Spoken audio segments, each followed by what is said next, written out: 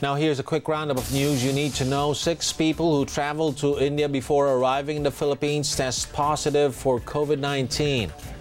The COVID-19 situation in India is still worsening as it confirms a record 3,780 new COVID-19 deaths. New infections reach 382,000.